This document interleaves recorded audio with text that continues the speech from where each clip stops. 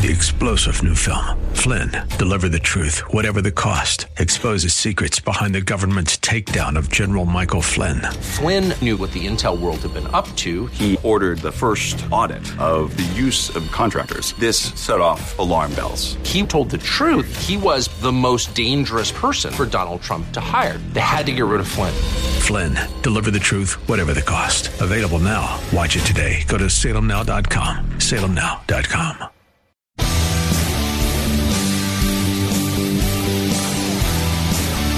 Are you looking for truth from God's Word that you can understand and apply to your life? You'll find it today on Make It Clear with Dr. Stan Pons. Listen now as Stan makes it clear.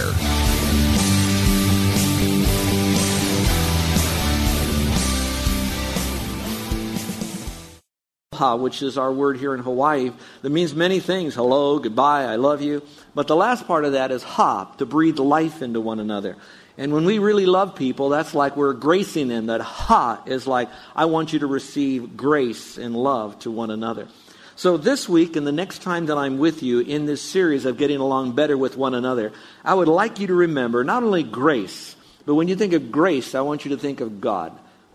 I want you to think of Christ. I want you to think of how unworthy we are of His grace. And He's graced us with all of our imperfections. I like to call it all of our isms and spasms. And then He says, I want you to be like Christ. And that doesn't mean we walk on water and grow a beard or whatever. What we really do is we grace other people who also have imperfections, isms and spasms. One person says hurts, hang-ups, and bad habits. And we want to do that. Now, you might be thinking that I'm just giving this message because I think there's a lot of unhappy people here in our church and a lot of people that aren't gracing one another. One of the privileges and the benefits of preaching expositorily is that you just kind of preach through the Word and you let the Spirit of God kind of take you through the Word and the people are there at the same time and there's no personal axe that I have to grind with any one of you. So if I come and say something in my message and I kind of scratch you where you itch or poke you in a wound that you already have, I want you to know that there is nothing in my sermon that has any one person specifically in mind other than maybe myself. Because when you go through all of this stuff, you want to walk the talk as well as talk the talk. So it's in my life. Notice what I didn't title this message. I didn't title it Getting Along with Your Enemies or Getting Along with Difficult People. There are sermons and messages for that are needed. But this is just how to get along better with one another. How many of you would like to get along better with your mate, your kids, your parents, and one another here on our island? Would you raise your hand? I would like to do that. And God gives us the formula right here in Romans as Paul is speaking to the people there at Rome, the believers particularly. Now here's what's interesting. He realizes, though, that people are going to be different. I mentioned to you before, there are a lot of Jewish people in this church that were now born-again Jews. They trusted Christ as their Messiah.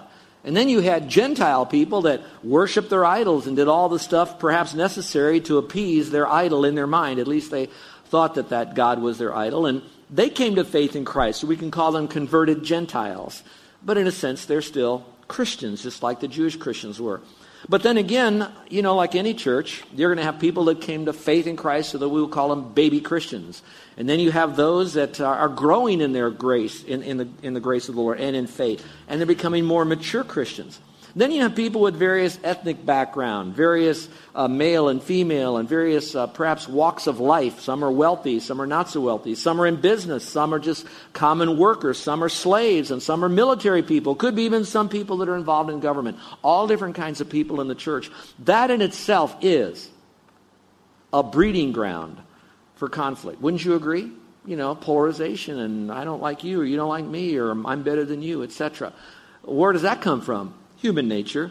You know, when I trust Christ as Savior, I have the Spirit of God within me that's making me more like Christ, but I still have that old flesh that's a part of me, and sometimes it gets out, and we have those issues. So we want to get along better with one another. Now, we've been talking about a relationship with God, a relationship with the church, a relationship with other believers, a relationship with our enemies, a relationship with the government, even a relationship with ourselves last week. Make the rest of your life be the best of your life. Now I want to talk about having a better relationship with one another, whoever they might be, particularly in the body of Christ. I can't get too far away from that because Our church is going to be going through some changes over this next year. I don't know all what those changes are going to be, and that's not to be a buzzword or a flash word with you to start getting worried, but everything is inevitable. It needs to change. I'm convinced that the changes point in the direction of something very good, so that's going to be good change for us. But when change occurs, some people, they get excited about change. Man, they can't stand one thing all the time. Others, they like to cocoon. They sit in the same seats every week, and if someone got there ahead of them, it's like, what are you doing in my seat? Kind of a thing. We never change kind of thing. Well, again, no matter what we go through in life, we have to be prepared for that because God, watch this, God brought us together. And now we really want to stay together and grow together and grow to become more like Him. So I pray that today's message and next week's message might be a real blessing to you. If you will, take out your little outline that you have, if you'd like, and you can follow along and maybe jot some notes down and use it for further reference. This is just the beginning part of our little journey through getting along better with one another, but it's a good place to begin. Now, before I go through this, I need to kind of set the stage of exactly to whom he is referring here, so listen carefully. In this particular group, he's not so much referring to those that were politicians or military people because of their position in life. He's really addressing them as being what we might refer to as a strong Christian, we'll use the term mature Christian, and those who are not a strong Christian, an immature Christian. This is also important. You can be an immature, a weak Christian, even though you've been a Christian for many, many years. You can be a mature Christian and be saved for just a few years. It's all dependent upon whether or not you want the Spirit of God to begin to change you, and you are doing the spiritual habits that will help facilitate that with the Spirit of God. So I don't want you to look at how long you've been a Christian or not. It's more how long you've had a surrendered life to the Lord and known how to do that. So he's really speaking to strong Christians and weak Christians, mature Christians and immature Christians. But he, as you read between the lines, as I'll explain this, he's also addressing the two groups of people ethnically. In a sense. One, you have the Jewish people. They have a certain style of looking at God that they bring with them from their background of belief. Then you have the Gentiles, Christians, that are bringing into their new Christianity some thoughts and feelings, emotions and opinions about what they were going through in their early days before they came to know Christ. And now they're in the church. Now we're not just talking about mature and immature. We're just talking about two different groups that got saved, but they still have some, you ready for this? Baggage. They still have perhaps some grave clothes on them, so to speak. So they come into this. So I don't want you to think Jewish people are better than Gentile Christians and vice versa. It's just talking about what they're bringing into this. Now with that, you're going to have some, what we'll call liberated Jewish people. They've trusted Christ and they don't have that baggage. And then you have those that have all different levels of baggage as a Jewish believer. Same is true for Gentiles. Some have just thrown off the shackles of their Gentile belief system totally and they embrace Christianity. They're liberated. The others I'm going to use just as a general term, more legalistic. They have their little box here. And that little box, they need that box. They live by that box. They attach that box to their belief system. Not necessarily that they're trusting that little box to get them to heaven, but it's their little box on how they're going to live their Christian life on both sides of that. Are you tracking with me so far? All right. I don't want to give you any more confusion, but I wanted you to see what those boxes are that they're going to have them. Now let's come up for air a little bit and give you a little general thought on this. See if you might sense this as well. Let's say I have a circle up here, and on this circle, on the outside of that circle is the most tremendous amount of freedom and liberty that you know that once you trust Christ as Savior, you are forever saved and you could almost do anything you want, all right? So that's on the farthest outside of the circle.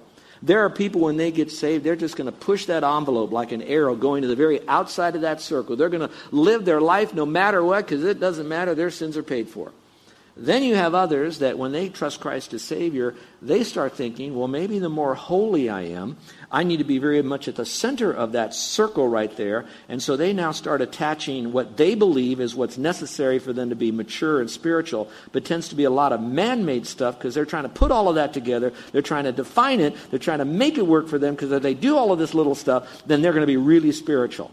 Now you have these two groups. The group that's at the center of the circle looks at the ones that are pushing to the outside of the circle and saying, you guys are sinners. You guys are going to be judged. And the ones that are far on the other side of the circle, they're looking at the center of the circle saying, you guys are legalist and you're never going to grow. You're too binding. Don't you know that Jesus sets us free? And so now that sets up, and there's all different people, different levels, for potential conflict in a family, in a marriage, in a church, on an island, on a job, in a ministry, wherever it might be. So Paul is really speaking to this and how wise the Holy Spirit is to drop this in the middle of Romans, or pretty much at the end of Romans, because these folks are going to have to live with them through the coming persecution that's only going to get worse and worse and worse. Doesn't that sound like it's us today? I mean, I pick up the newspaper. I don't know we can ever turn our country around apart from God miracle in here, and things are going to get worse and worse. So if it's going to get worse and worse, you know what? Watch this. Listen. We need each other more and more. We need to love on each other more and more. We need to do what we're going to learn today more and more for each other. There's only 4 points. They're pretty easy. I think you can track along, follow easily. So let's go to number 1. Why should we treat and how can we treat each other better and better and love on each other more and more? Well, it's easy because God has accepted us. Remember that. God has accepted us. I'm going to read to you the first 3 verses and then I'll make some comments on it. It begins by saying, now accept the one who is weak. Immediately when I look at that phrase, that's telling me that even though he's speaking to 2 different groups, he begins this paragraph by speaking to those who are mature first. So now for a moment, if you think you're a mature Christian, assume that he's speaking to you now. He says, now accept the one who is weak. So he's telling you and me to look at those who are immature in the faith, weak in the faith, and we need to not marginalize them, criticize them, condemn them, but we need to accept them. And that word accept isn't more of a passive, it's a command. He says, now you do this, whether you feel like it or not. You need to accept the one who is weak in faith.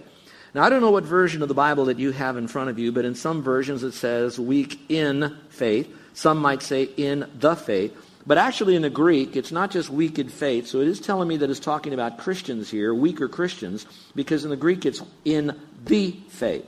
There are a lot of unsaved people that are strong in faith, and some are going to be weak in faith. So he's not talking about a general population. He's talking about those that are in the faith, once delivered unto the saints. So it's talking about those that are saved.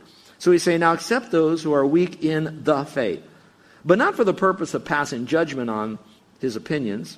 Meaning this, don't just accept them so that you can continue to criticize them. Don't just accept them into your fellowships, into your life, into your family, into your church, just so that you can judge them and put them down and make them feel more guilty and show them how stupid they are. No, he says, for other reasons. Then he says, one person has faith that he may eat all things. Now that's interesting. But then it says, but he who is weak thinks he can eat vegetables only. So the one who eats is not to regard with contempt. And by the way, that would be the strong one, looking to the weak one. The one to contempt, the one who does not eat. And the one who does not eat is not to judge the one who eats. Now underline this, if you will, or circle it. For God has accepted him, meaning both of those guys, he's accepted. Now that's a lot of words in there. Accept, don't accept, do this, don't do that. So look up here, if you will, for a moment. I'm going to step away from the pulpit so you can kind of maybe get a bigger picture here. All right, you have the Jewish people. What was some of the baggage they might have brought into the church as believers in Christ? Well, if you remember, the Jews had a whole lot of laws. Part of their laws were what we would call dietary laws. And the dietary laws would basically say you don't eat pork. Dietary laws would say you don't eat shellfish, crabs and lobsters and shrimp and stuff that would be bottom feeders, that kind of thing. It would say don't eat fish that don't have scales. If they have scales, you could eat them. So in a sense here it says there's certain food that you can't eat, certain food you can eat. So now you have the Jews that are maybe bringing into this, saying I better not eat this, I better eat that. If I'm more spiritual, I'm more like the laws, and I better not do this. Well, he doesn't just talk to the Jewish people, he's also talking to the Gentiles. Now these Gentiles who worshipped idols, they had a problem with their food too. You see, they would look at their idol and they had in their belief system that this idol represented their God. And their God would be better served if I would give that God the very best meat that I have, and I would give them that meat.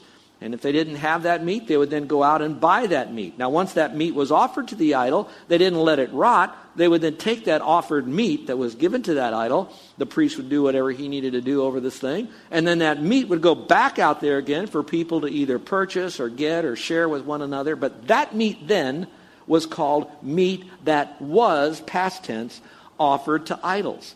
So now these Gentile people here, they would say, I really can't eat that because that was offered to an idol and I'm not spiritual. I don't want anything to do with anything that was offered to a God that's not the Lord Jesus Christ. So I'm not going to eat that. And so now you got people that wouldn't eat that. And they would see someone that would go after that meat and say, it's not pork, it's just meat. I can go ahead and buy it and eat it. And they would go, So you see how the conflict goes?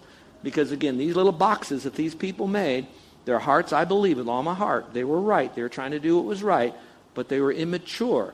And that's what Paul is saying. We need to help them grow. And we do that by accepting them and then helping them go through the process of where that liberty really takes them. Now, some of you are wondering, well, how far do you push that envelope on liberty? What do you do with that liberty? How far can you go as a Christian with your liberty, you know? You have to be back for the second half of the message because I'm going to talk about that then. So let me give you some other thoughts here so you might have this. And that is the weaker Jewish Christians, so you could write that in your little notes there, would probably not eat pork or certain seafood. The weaker Gentiles wouldn't eat the meat that was offered to pagan deity. And Paul says the stronger should not condemn or despise or look down on those who are weak, that felt like they couldn't eat these certain foods. And the weak shouldn't judge those that were stronger and say, hey, you ought to not do that. You ought to set aside your meat. You better stop eating that. You're sinning. You're not holy. So the whole point Paul is making is that God accepts both regardless of their position, and so should every believer. And I would like you to remember that in light of perhaps if a Christian can have alcohol. Where's the line on that? Can a Christian do a hula? What's the line on that? And so we have to kind of keep these things in place because some of that, there are those that have some issues that they bring with them, and then some have a tremendous amount of liberty. So how do we make it work? Well, Paul says, I'm showing you right here. The Lord's telling me, prompting me to give you this information. Now, if you don't mind, I'd like to go on a little sidebar. I've done this for the last 10 years that I've been here. Occasionally, when I see something of deity in Scripture that you normally wouldn't pay attention to, I bring it to your attention so you can see it. I want to show you the beauty of the deity. Are you ready to do that? Because I want you to see this, that the deity is mentioned so many times in these 12 verses, showing you the strength of the deity behind the simple Christian living truths that we're hearing now. So get your pencils ready. Here we go. If you look at the very beginning of this, you're going to see who is mentioned first to the deity. In verse 3 it says, for God has accepted him. My next point in our outline, I'm going to change that. The Lord supports us. So I went from God to Lord. Where do I get that? In verse 4, circle the word Lord. He was able to make him stand. Now go to verse 6. You're going to find the word Lord mentioned not once, not twice, but 3 times. So you have God, and now you have Lord 3 times. But also in verse 6, if you have your Bible, you're going to see the word God mentioned. So in one verse, Lord is 3 times, God is mentioned twice. Don't stop there. If you go to verse 8, you're going to find the word Lord is mentioned 3 times there. Lord, Lord, Lord. And then in verse 9, you see Christ and Lord both mentioned. So what you're seeing is God, Lord, Christ, the deity. Again, Paul is bringing him into this teaching here. Watch this very carefully. Listen carefully. It's because what we do in our Christian life, mature or immature, whatever we do, it is always done under the all-seeing eyes of God, and that we're to live our life in pleasure to him, biblically his way, not our way. So whether we're strong, we shouldn't judge the weak, and whether we're weak, we shouldn't judge the strong, because we all serve God, Lord, Christ together. So keep your focus upward. Whatever you do, we have to give an account of who we are. Now that being said, let's go back to our simple little exposition here. Back, if you will, at verse 4 here. The second area that he says here, if we want to get along better with one another, it's because the Lord supports each of us. Interesting passage here. It says, who are you to judge the servant of another? We wouldn't do that in the practical world. I can't really judge or give a bonus or take a bonus away from some other person that's in another company. I have no job. I can't do anything with him. He belongs to someone else. In the spiritual context, who am I to judge the servant of another? Meaning, you don't serve me, you serve the Lord, you answer to the Lord, so I ought not to judge you, because the judge is God and he judges me and you. I don't have to judge you.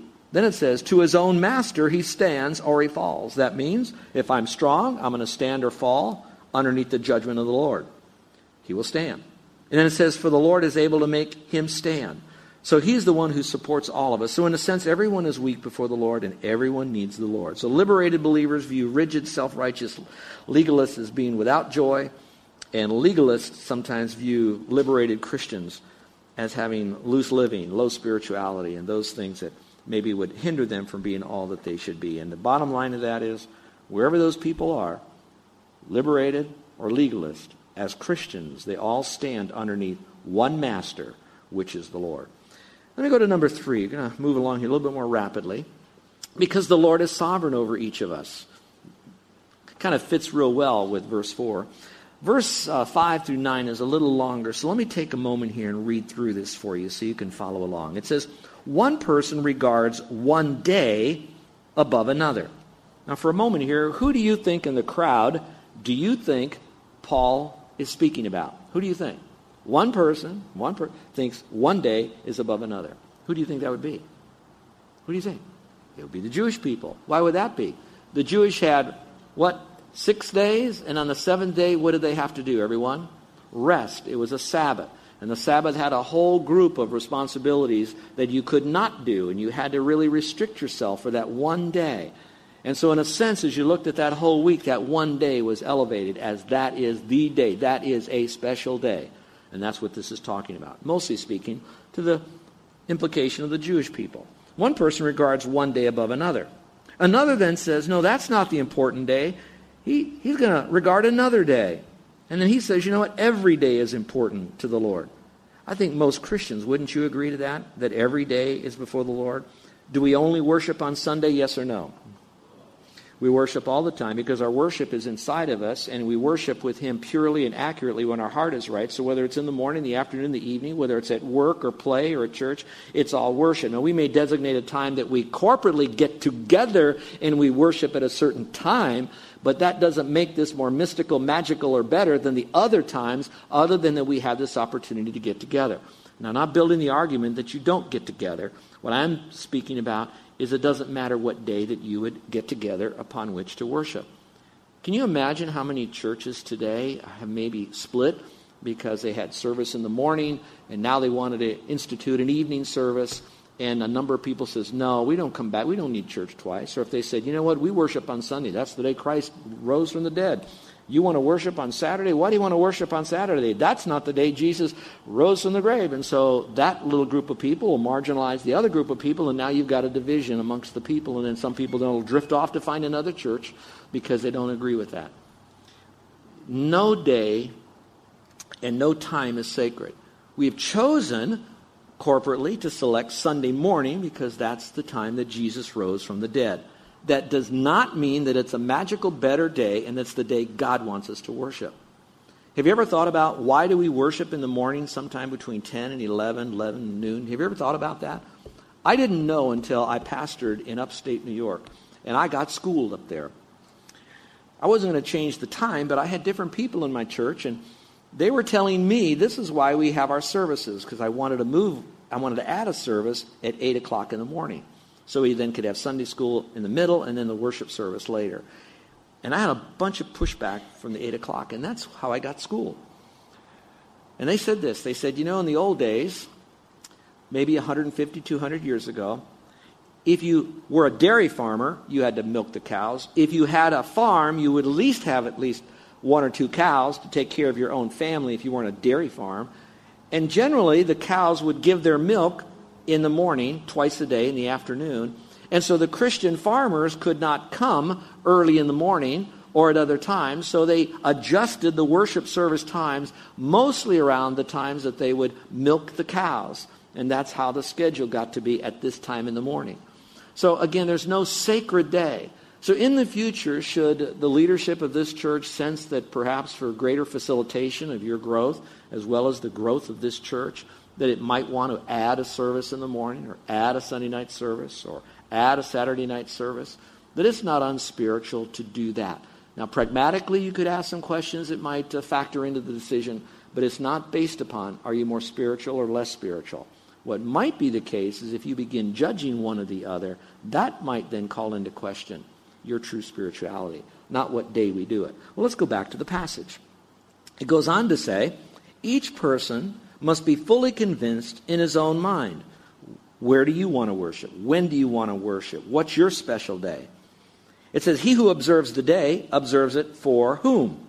The Lord. So when you make your decision, it's, I want to glorify the Lord, and I have no right to judge someone else and question why they're going to worship the Lord. Now let's go a little bit further on that whole issue. Now I'm not trying to pick out changing of services. Do not read in this that the new guy that might be coming in is going to want to change services. That's not anything in our discussion. I'm just trying to lead you through some practical things as a faith family. You're listening to Make It Clear with the teaching of Dr. Stan Pons, founder of Make It Clear Ministries. Make It Clear is dedicated to taking the Word of God with clarity into every person's world. It is the support of listeners like you who make the ministry of Make It Clear possible. You can provide your tax-deductible gift to Make It Clear online by going to makeitclear.org, or you can mail your gift to Make It Clear, P.O. Box 607901, Orlando, Florida 32860. Thank you for helping us make it clear. If you would like to have Dr. Pons speak at your church or event, please send us an email at tellmemore@makeitclear.org. Thank you, and remember to make it clear.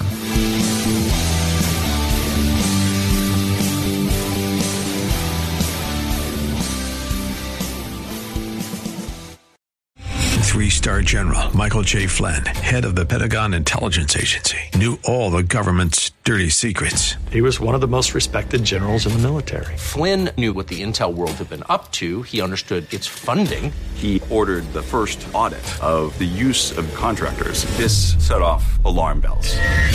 The explosive new documentary, Flynn, Deliver the Truth, Whatever the Cost, uncovers the facts behind this scandal. Flynn told the truth. He was the most dangerous person for Donald Trump to hire. I find out the worst enemy that I'm going to face in my life is right here in America. They took my assessment and they wanted me to change it. And I was like, I'm not changing it. They had to get rid of Flynn.